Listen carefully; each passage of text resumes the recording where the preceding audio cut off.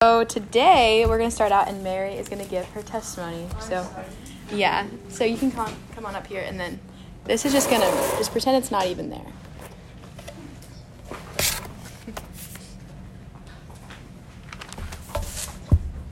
Is it on? Yeah, it's on. Okay. Hi, I'm Mary. So I don't really know how to start, but we didn't do this last week, did we? No, this. So 2 weeks ago, Riley did the before and after thing, and I think that really helped me with this because just like planning and everything. So before, I knew Jesus, my life was very empty, and I didn't know where I belonged. I didn't have a set group of friends. I was scared of the world and scared to talk to anyone about how I felt. And it was kind of 6th grade when I really I got lost. I don't know how to describe it. It was just so scary, and it brings back so many bad memories because I was so insecure with myself and didn't know how to do anything because I was scared to try new things for what other people would think, and I think we all do that. But 6th grade, I had no friends because I wasn't like everyone else's expectations is how I think of it. And every night I would cry and just question, why am I even here if I have no purpose? And I always grew up in a Christian household, and we went to church every Sunday. We talked about who Jesus was, but I guess since I went to church, I just guessed I was getting into heaven, which I was not right at all. And I would wake up scared to even go to school because I, again, was scared for anything. And I was also yes, again, went to school, but I didn't talk about Jesus to other people because a lot of people at school aren't followers. So it would give me anxiety talking to them about who Jesus is and all of that, because part of that I didn't know who he was, and I was scared to admit that I didn't know who he was. And then it was kind of just a breaking point of I need help, and I was diagnosed with anxiety and part depression. But 7th grade was kind of a rise, and I got a little more friends, and I got, if you know Julie Witherington, her mom led a life group at Greenwood Christian, and I went to that, and I found a really good group of girls. But going there every Sunday, it was kind of I was just dreading going to the life group because I would leave and not learn anything. It was kind of a communicating kind of time. Is that what it's called? I don't know. I'm thinking of a word that doesn't. Kind of. It was like that. Yeah.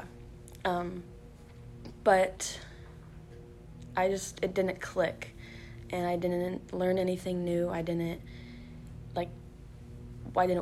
It was almost like I didn't want to learn because I felt like Christians were living a life that was scary, but I was living the scary life. And so then I decided that I wanted to get baptized, even though I knew nothing, because I felt like that was going to save me. So on June 18th of 2019, I got baptized, and I was happy, but again, I didn't know anything. I was still empty. I didn't know my purpose. So then I quit going to the GCC group, and I just stopped going anywhere in general. So I was just alone with no one. And I was talking to my mom one night, and she said something that really stuck with me. And it was like, and she said, saying you're a Christian and actually acting like a Christian are two totally different things. And so it's like religion and relationship. Those are not, like, they're two different things. And it stuck with me. And she's not here, but Julia, I talked to her about where she went, and she went here. And obviously I knew, like, people here, but I was scared to come, but then I came, and I left wanting to come back the next day, and I was just questioning, like, what makes them so happy? Why are they genuinely happy and, like, genuinely just having fun with their lives? And it was the Lord. It was everything that He gives. And so that was April 11th of this year that I came for my first time, and it was God. So I that night just went on my knees, and I just prayed that He would turn my eyes to Him and give Him the testimony, or set my eyes on Him, because I needed Him. And so then after, I came here like every Sunday and Wednesday mornings, and I just felt filled with His. Start crying. I felt filled with His grace. This is sad. Sorry. And I felt like I have everything I need. Sorry, this is bad. I'm just very happy to know that I have a lot of people who care for me. And so thank you to all of you. I hate myself crying. So one of the Bible verses that really sticks out to me is 1 Corinthians 16, 13 through 14. And it says, be on your guard, stand firm in faith, be courageous, be strong, and do everything in love. And it not only reminds me of Him, but just how many people actually care. And Riley is someone that I really look up to in everything I do, because she has such a strong love for the Lord, and that makes me want to have a love for the Lord. And I've just really grown as a person, and through Him I'm free. And so yeah, I don't know what else to say, but I also saw a thing this morning, and it said, like, what's meant to be in God's eyes might not be what's meant to be in mine. And that just really stuck with me, because everything has a purpose. So, and going back, like, thinking about my 6th grade self, not having any friends was just setting myself for how many I have now, and that was His plan. So, yeah, I don't really know what else to say. Sorry, I hate crying so much. I'm sorry. Yeah, it's never easy to get up here and share your story. So, and you don't need to apologize for crying, because we've all been up here and we've all cried. And we've all been out there and cried too. But Mary, I love you, and I'm so glad you're part of our group, and I'm even more glad that you know Jesus as your Savior. So next week, I think Ellie Gill, she has COVID right now, which is a bummer, but I think she's giving her testimony next week, which will be really exciting. But if you ever want to give your testimony, please let me know. Anyone's welcome to give your testimony. If you know Jesus and He's changed your life, then we want to hear it. So, all right. So I'm super excited for today. Does everyone have a note packet? Okay, cool. I'm really excited for today because it's like the kickoff of our new series. Yeah,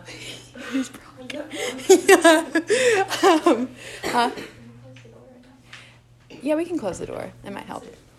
Huh? It's Brock. He's like on a mission. We're starting up our new series in the Sermon on the Mount. which is so exciting because the Sermon on the Mount is awesome.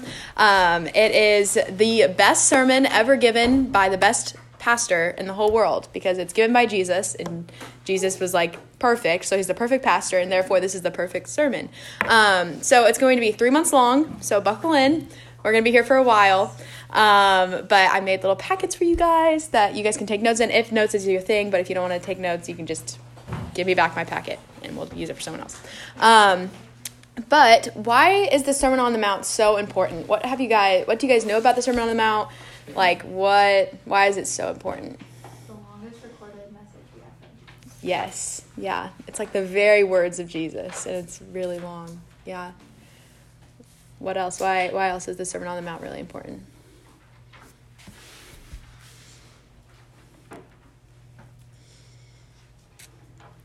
That is a really important one, is the Jesus part. It's also important because it is this mark. There's a transition when Jesus comes, right? We're going from the old covenant, which is like laws, regulations, priests, sacrifices, but looking forward to the Messiah. And then Jesus comes, he's the promised Messiah, and then the new covenant comes with him. So this sermon is Jesus saying these are the new laws or the new regulations, the standards that I'm giving to my people. So it's important because Jesus himself is speaking. So when we're reading these words, it's literally the words of Jesus, which is so cool. And it's also important because it's a description of what the kingdom is supposed to be like. So if you are a believer in Jesus Christ, you're part of the kingdom, which is just like a community of believers that all believe in Jesus. And one day we will be in heaven, and that will be like, we'll be a kingdom together in heaven, and Jesus will be the king, and then the new heaven and the new earth, and we'll come back down and we will reign. But that doesn't really matter right now to the Sermon on the Mount. We can talk about that later. But it's rules for the kingdom. It's if you are a believer, this is how your life should look like. It's like a standard of living, your character traits, what you should aim for, and how you should live if you know Jesus is your Savior. So Jesus will refer to the kingdom a lot here, and when he says this, it just encompasses anyone who sees Jesus as their Savior. So that's one thing to keep in mind about the Sermon on the Mount, is it doesn't really tell you how to be saved. We're going to talk about the gospel all the time and like how to be saved, but this is like the way to live after you've been saved. So it's like a discipleship manual. It's like, okay, you know Jesus is your Savior. Here's what your life should look like. This is what you should aim for. But don't forget, you're not doing it on your own. You're doing it with the help of the Holy Spirit in you. You're doing it with the help of God walking alongside of you and working those things out of you. So it's just a discipleship guide, which I thought was a really cool thing to call it. So as we study, you'll just see how different Jesus' call for our lives is. It's completely countercultural, which means our culture tells us one thing, Jesus usually tells us to do the exact opposite. And we'll see the first one today. So we're going to take our time through the Sermon on the Mount. We're only going to go like 3 verses today, and that's going to be like the most that we're like, and next week we're only doing 1 verse. And so we're really going to take our sweet time through it. But Jesus' way always has freedom and life to it, and the world's way always has death and emptiness. So I'm really excited to dive into what exactly it looks like to live a life that Jesus calls us to, that we're promised that we're going to have fulfillment from. So go ahead and open with me to Matthew 5. The Sermon on the Mount is in Matthew 5 through 7, I believe. Yeah. So Matthew 5. Who could read for me verses 1 through 3 of chapter 5? I can read it. All right, thank you, Andrea. Now when Jesus saw the crowds, he went up on a mountainside and sat down. His disciples came to him, and he began to teach them. He said, "Blessed are the poor in spirit, for theirs is the kingdom of heaven." Awesome. And that's all we're going to look at today, just those verses. So the setting of the Sermon on the Mount is, go figure, a mountain. So at this time, a teacher would sit, and then the disciples or the people that were listening would stand. So for this entire series, you guys have to stand. Just kidding. But Jesus would sit on the side of the mountain, and all the people would gather, and they would stand and listen to him teach.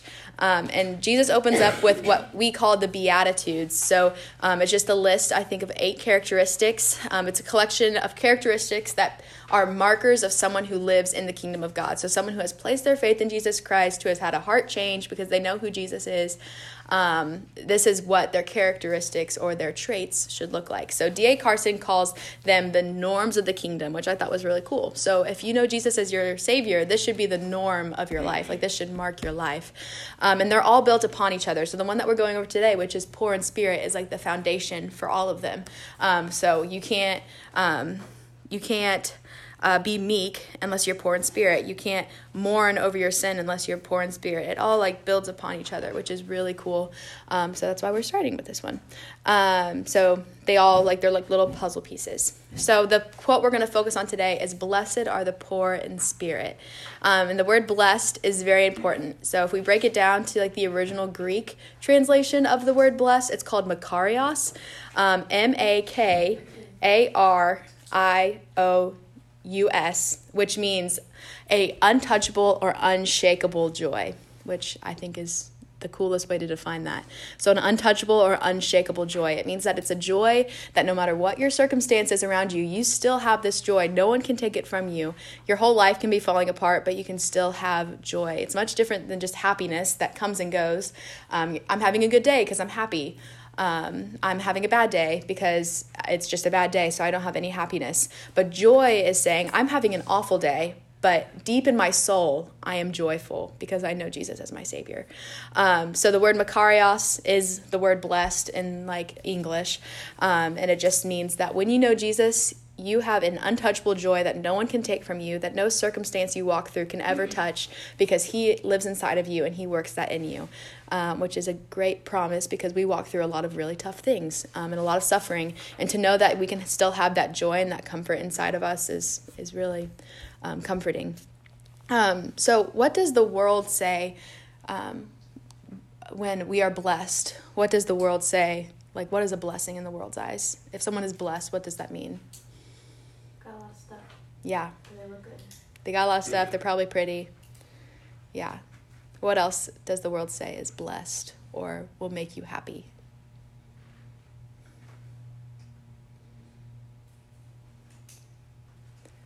Doing what you want when you want to. Yeah. Having a lot of leisure time, being able to just go on vacations or have money. Yeah, the world says you will be happy, you'll be filled, you'll be joyful when you have money, when you have the looks, when you're beautiful, when you have the clothes, when you have your health, when everything's going right, then you will be happy. Or if you achieve this success, you will be happy. If you can just work enough hours, you will be happy. But what Jesus says is so different. He says, joyful, deeply unshakable, joyful are the ones who are poor in spirit. So what does poor in spirit even mean? Poor in spirit is a prerequisite to the kingdom of God. So it is, before you can enter into the kingdom of God, you have to be poor in spirit. And it's the opposite of self-sufficiency. It's saying that I am spiritually bankrupt. There is nothing good in me. I am poor in spirit, which means I am not righteous. I am not perfect. I am actually a very sinful human being, and I need someone bigger than me, more perfect than me, more righteous than me, to stand in my place and forgive me of my sins and help me become better, and help me and just forgive me and make that the ground between us and God because of our sin, just like bridge the gap between that. So poor in spirit means that you're completely aware of your spiritual bankruptcy. So this is not a new thing. We think, this is the new covenant, so this is a new law. But it's not. In the Old Testament, it talks a lot about how the Lord desires people to be poor in spirit. Maddie Markland, could I have you turn to Proverbs 16:19? And then Bethany, could you turn to Isaiah 66 too? So poor in spirit is just another word for humble too, because you have to be humble to realize that you are a sinner. And the Lord loves a humble heart. Maddie, can you go ahead and read Proverbs 16:19 for us? Yes. Better to be lowly of spirit with the humble than to divide plunder with the proud. Awesome. And then Bethany, are you there? Nope.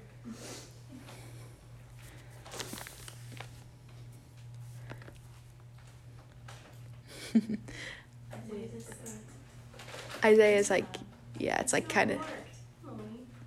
Yeah. It's okay. It's like right in the middle of the Bible usually because it's so big.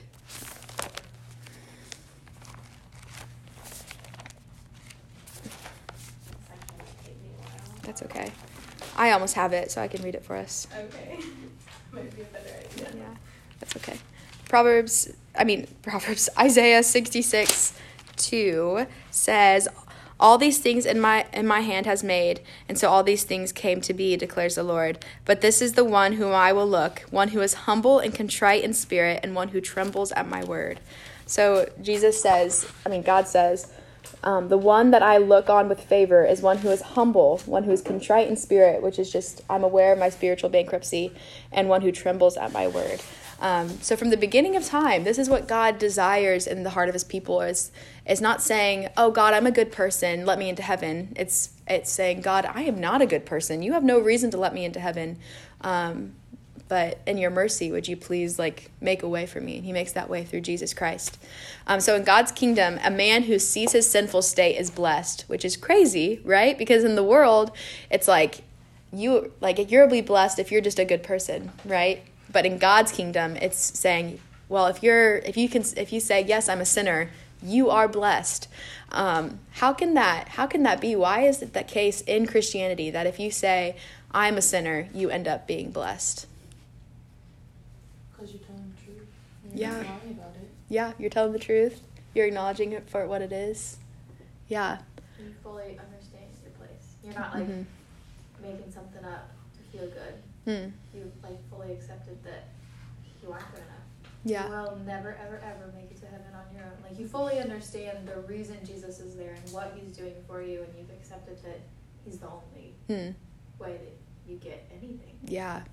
You know? Yeah, that's so true. Because if you realize that you can't do anything, then you embrace Jesus even more. Yeah. And I think it's important to remember that it's saying, blessed is the person that acknowledges their sin, because everyone's a sinner, right? Every single person. Romans 3:23, probably not.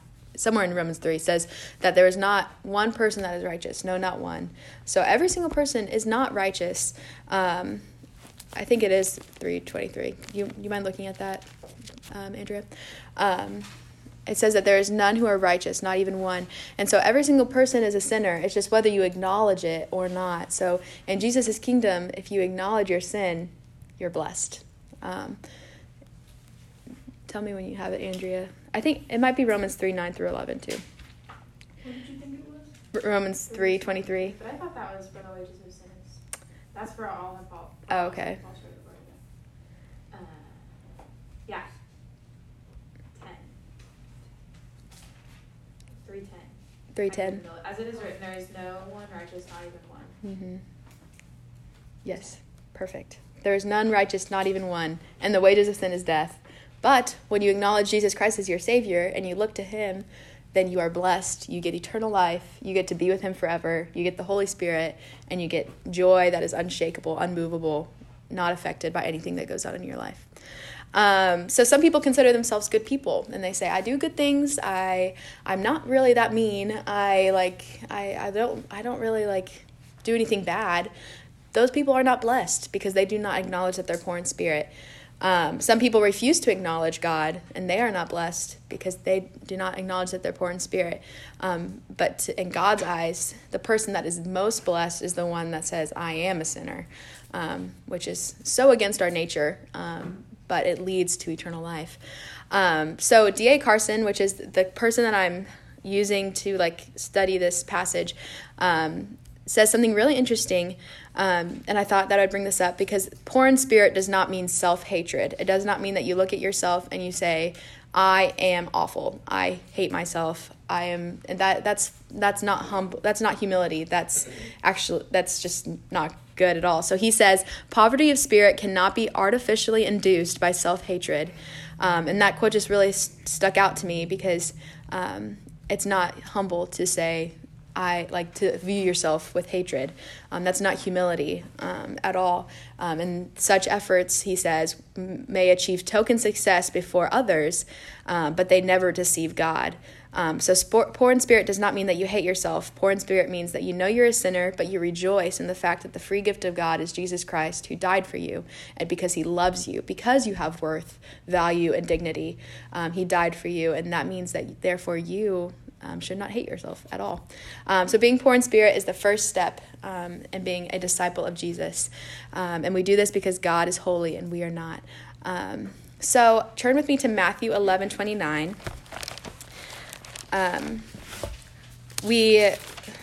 One of the reasons we are called to be poor in spirit is because the person that we are imitating, we're called to imitate Jesus. He is also described as poor in spirit. So Matthew 11:29.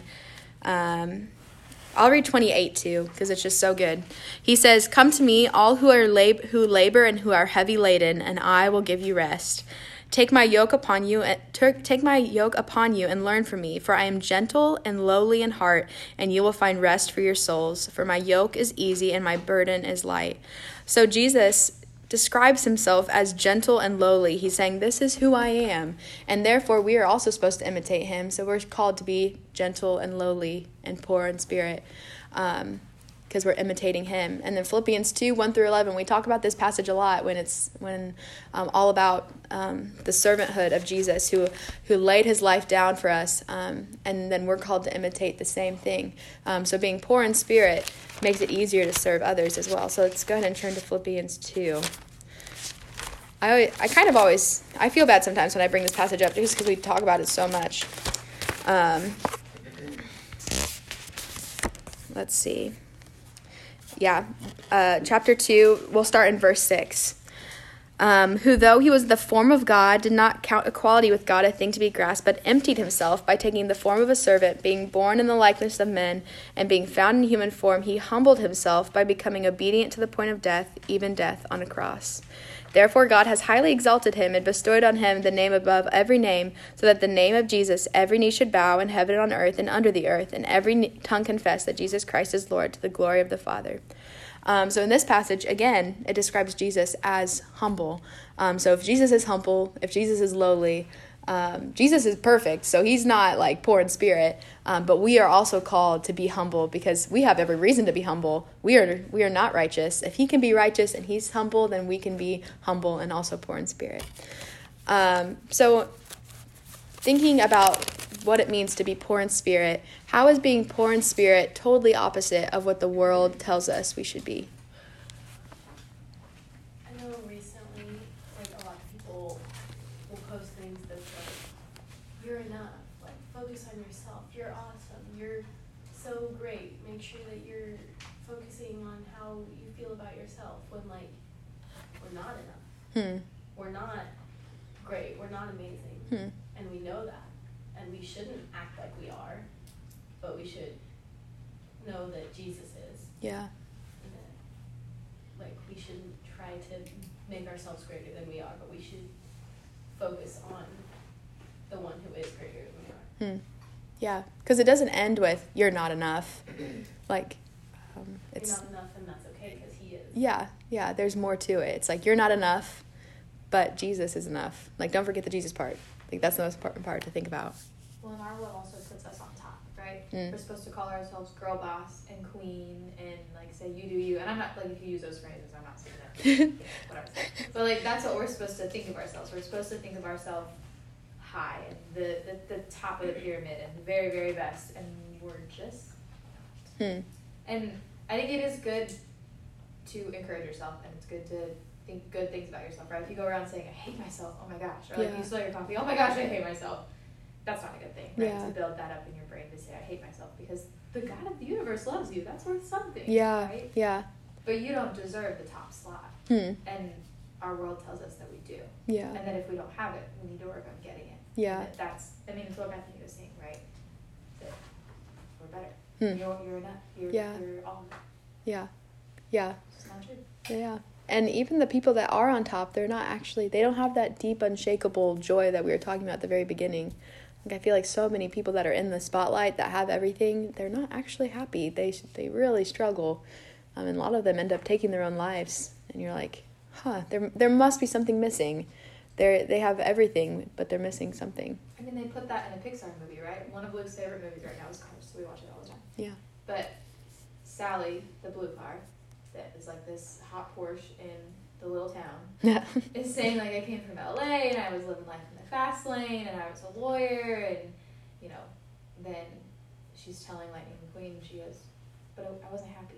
Like, it wasn't good. And then so she goes to Radiator Springs and whatever. But even in a Pixar movie, they Radiator recognize that the way that the hot spots of the world live is broken. Yeah. It's not sustainable. It doesn't continue Yeah. past a couple of years or past, you know, your glory years or whatever. It Yeah. doesn't stick around. Yeah. Especially since they're trying to be perfect, and it's impossible to be perfect. And they have this perfect body image and face image and amount of money, and they want to be the best and be perfect, but they're never going to be. So it's hard on them because they never feel like they're enough because they're never going to be enough. And they work and work and work to be better, and they just eventually give up. Yeah. Because you're not going to be happy chasing after fame and beauty, because you're never going to be the best. So Yeah. And it'll always leave you more empty. yeah. Yeah, for sure. And poor in spirit doesn't mean that doesn't mean that you're lame. It doesn't mean that you're the one who sulks in the corner and you're just like, I'm poor in spirit. poor in spirit. Or like, no. It means that you understand where your place is. You understand how little you have, how little you are, how little you give to the Lord. It doesn't mean that, like, I don't know. When I hear the phrase poor in spirit, I'm just like, oh, I'm not poor in spirit. I'm great in spirit. I'm awesome. Yeah. I'm gonna be awesome. But that's not what it is. Yeah. It's spiritual. Like, where you are at the bottom of the rung there. It's not like how excited are you or anything. Yeah. Oh, yeah. That's a good point to make, because it's not saying be like what you said, sulking in the corner. Yeah.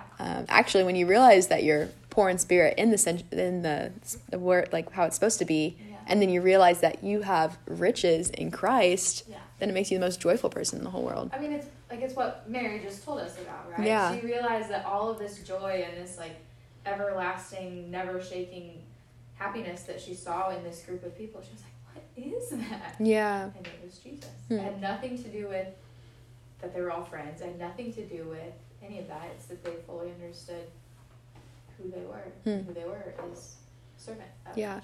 Yeah. Yeah. Good job, Mary. Thank you. Good job tying it in. You really did a great job. Yeah, and that's why poor in spirit has to come first in the kingdom of God. You can't be like Andrea said. You can't think of yourself as any more than poor in spirit if you want to be saved, because we have to realize that we have nothing to give to God, and that's the first step in like having Jesus as our Savior. So when did you guys realize that you were poor in spirit? When was like the moment that it clicked for you?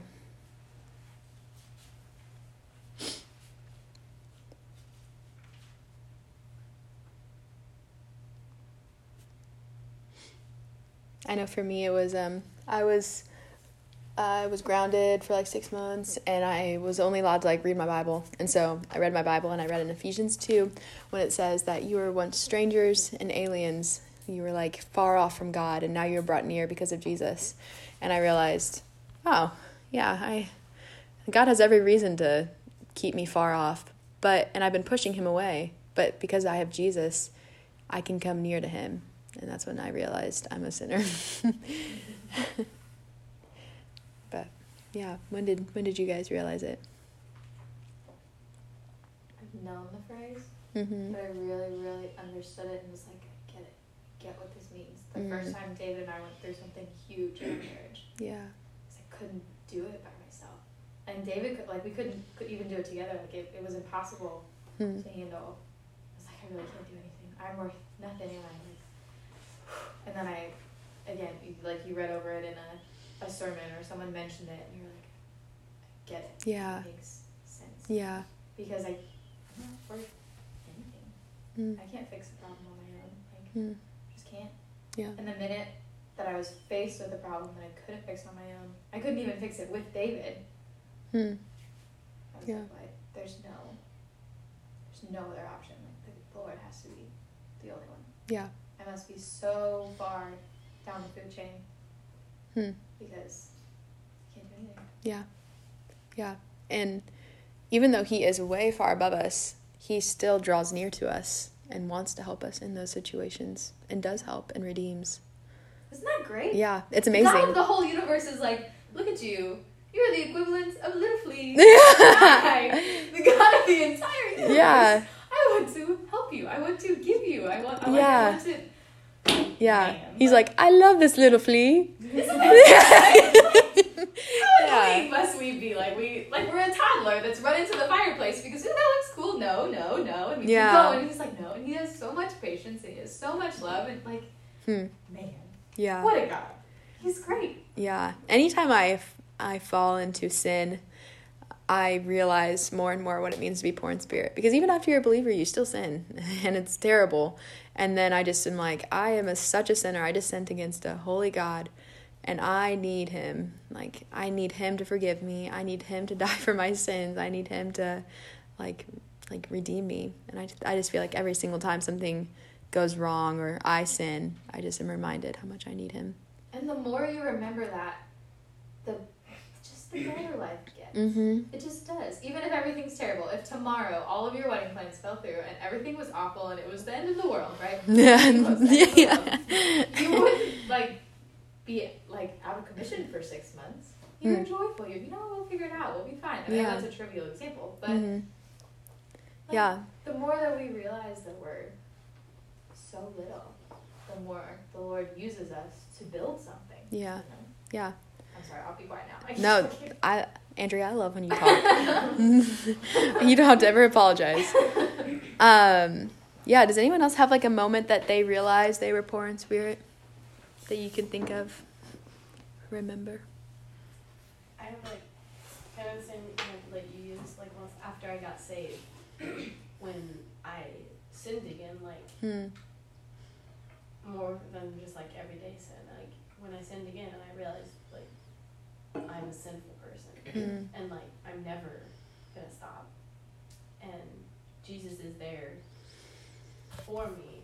He's perfect and I'm never gonna be perfect, but he saved me. Like he loves me anyway. Yeah. So like in my sin, after I realized who Jesus was, I realized that he's greater than what I ever thought, and I'm not gonna be enough. Yeah. Yeah. Yeah, and it changes everything. Yeah, for sure. Yeah, why do you guys think it's so hard to think of ourselves as poor in spirit? Andrea hit on this a little bit. Like, why is it so hard to be like, yeah, I'm not capable of salvation on my own? Why is that hard?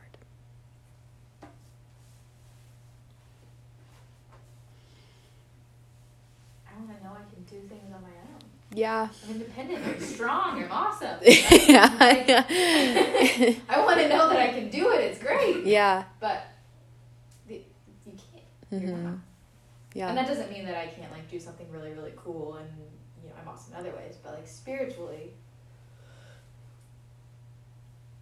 you're nothing. Yeah. And that's a hard thing to grasp because thinking to yourself, I am worth nothing, is so countercultural. Like, and if you think it in the wrong way, also, right? Because we are definitely worth you're something. Worth so much. And if you're not worth anything, come and chill with me for half an hour, and I'll build you up. Go great, and that'll be awesome. But just ask Maddie. But you have to think to yourself, I'm lost. I'm broken. You have to say things to yourself that are not things we want to hear, right? You don't want to hear that you're lost, that you're broken, that you can't do anything, that you're really a terrible person, no matter how good you think you like. You don't want to hear those things about yourself. You have to admit that that's your starting place, and know that the Lord is the only thing that takes you further from there. Yeah. And the world wants us to think the opposite. I mean, that's what Bethany said, right? They want us to think that we're perfect, we're awesome. Yeah. And it's so hard to talk to ourselves in the right way, using those words. Because if I think to myself, oh my gosh, I'm nothing, I'm terrible, I'm awful, I'm so broken, right?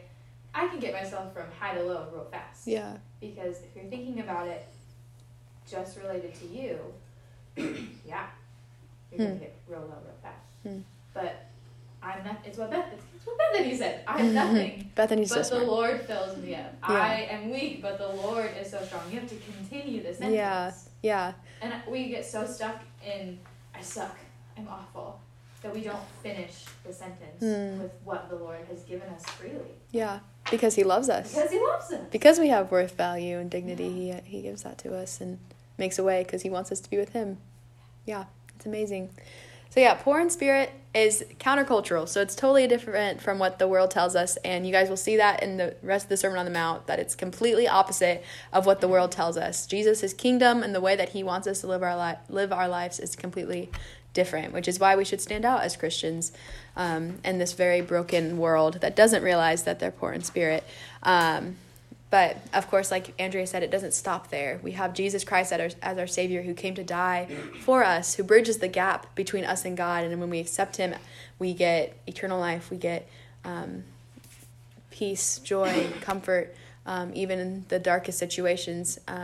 So a simple statement, blessed are the poor in spirit, is what the Sermon on the Mount is all about, is the foundation of everything. And that's all I have for you guys today. And so I will pray and... then we'll go on with our Saturdays. Lord, I thank you so much for this morning, God, and just for the truth that is in your word. And I just pray, Lord, that you would keep this in our minds throughout the day, that you have called us to a life that is so different than what the world says around us, what social media says, what our friends that don't know you, what they say life should be. God, I praise you that we are poor in spirit, that we offer you nothing, that when you came to die for us, you did it with no strings attached. You just came to die for sinners, and some of them wouldn't even accept you, Lord. And I thank you for making a way for us to inherit eternal life, to know you, and to be freed from our sins, God. I thank you that we are poor in spirit, but we are rich in you. God, I just pray that you give each and every one of these girls that deep, unshakable joy today, knowing that they are saved and known and loved by you, and nothing can change that. And God, I just pray more than anything that you would just remind us of the gospel over and over again, that you'd make it a truth of our lives, and would you help us share it with those around us. Lord, we love you, but we need your help to love you even more. So would you help us do that today? In your name I pray. Amen.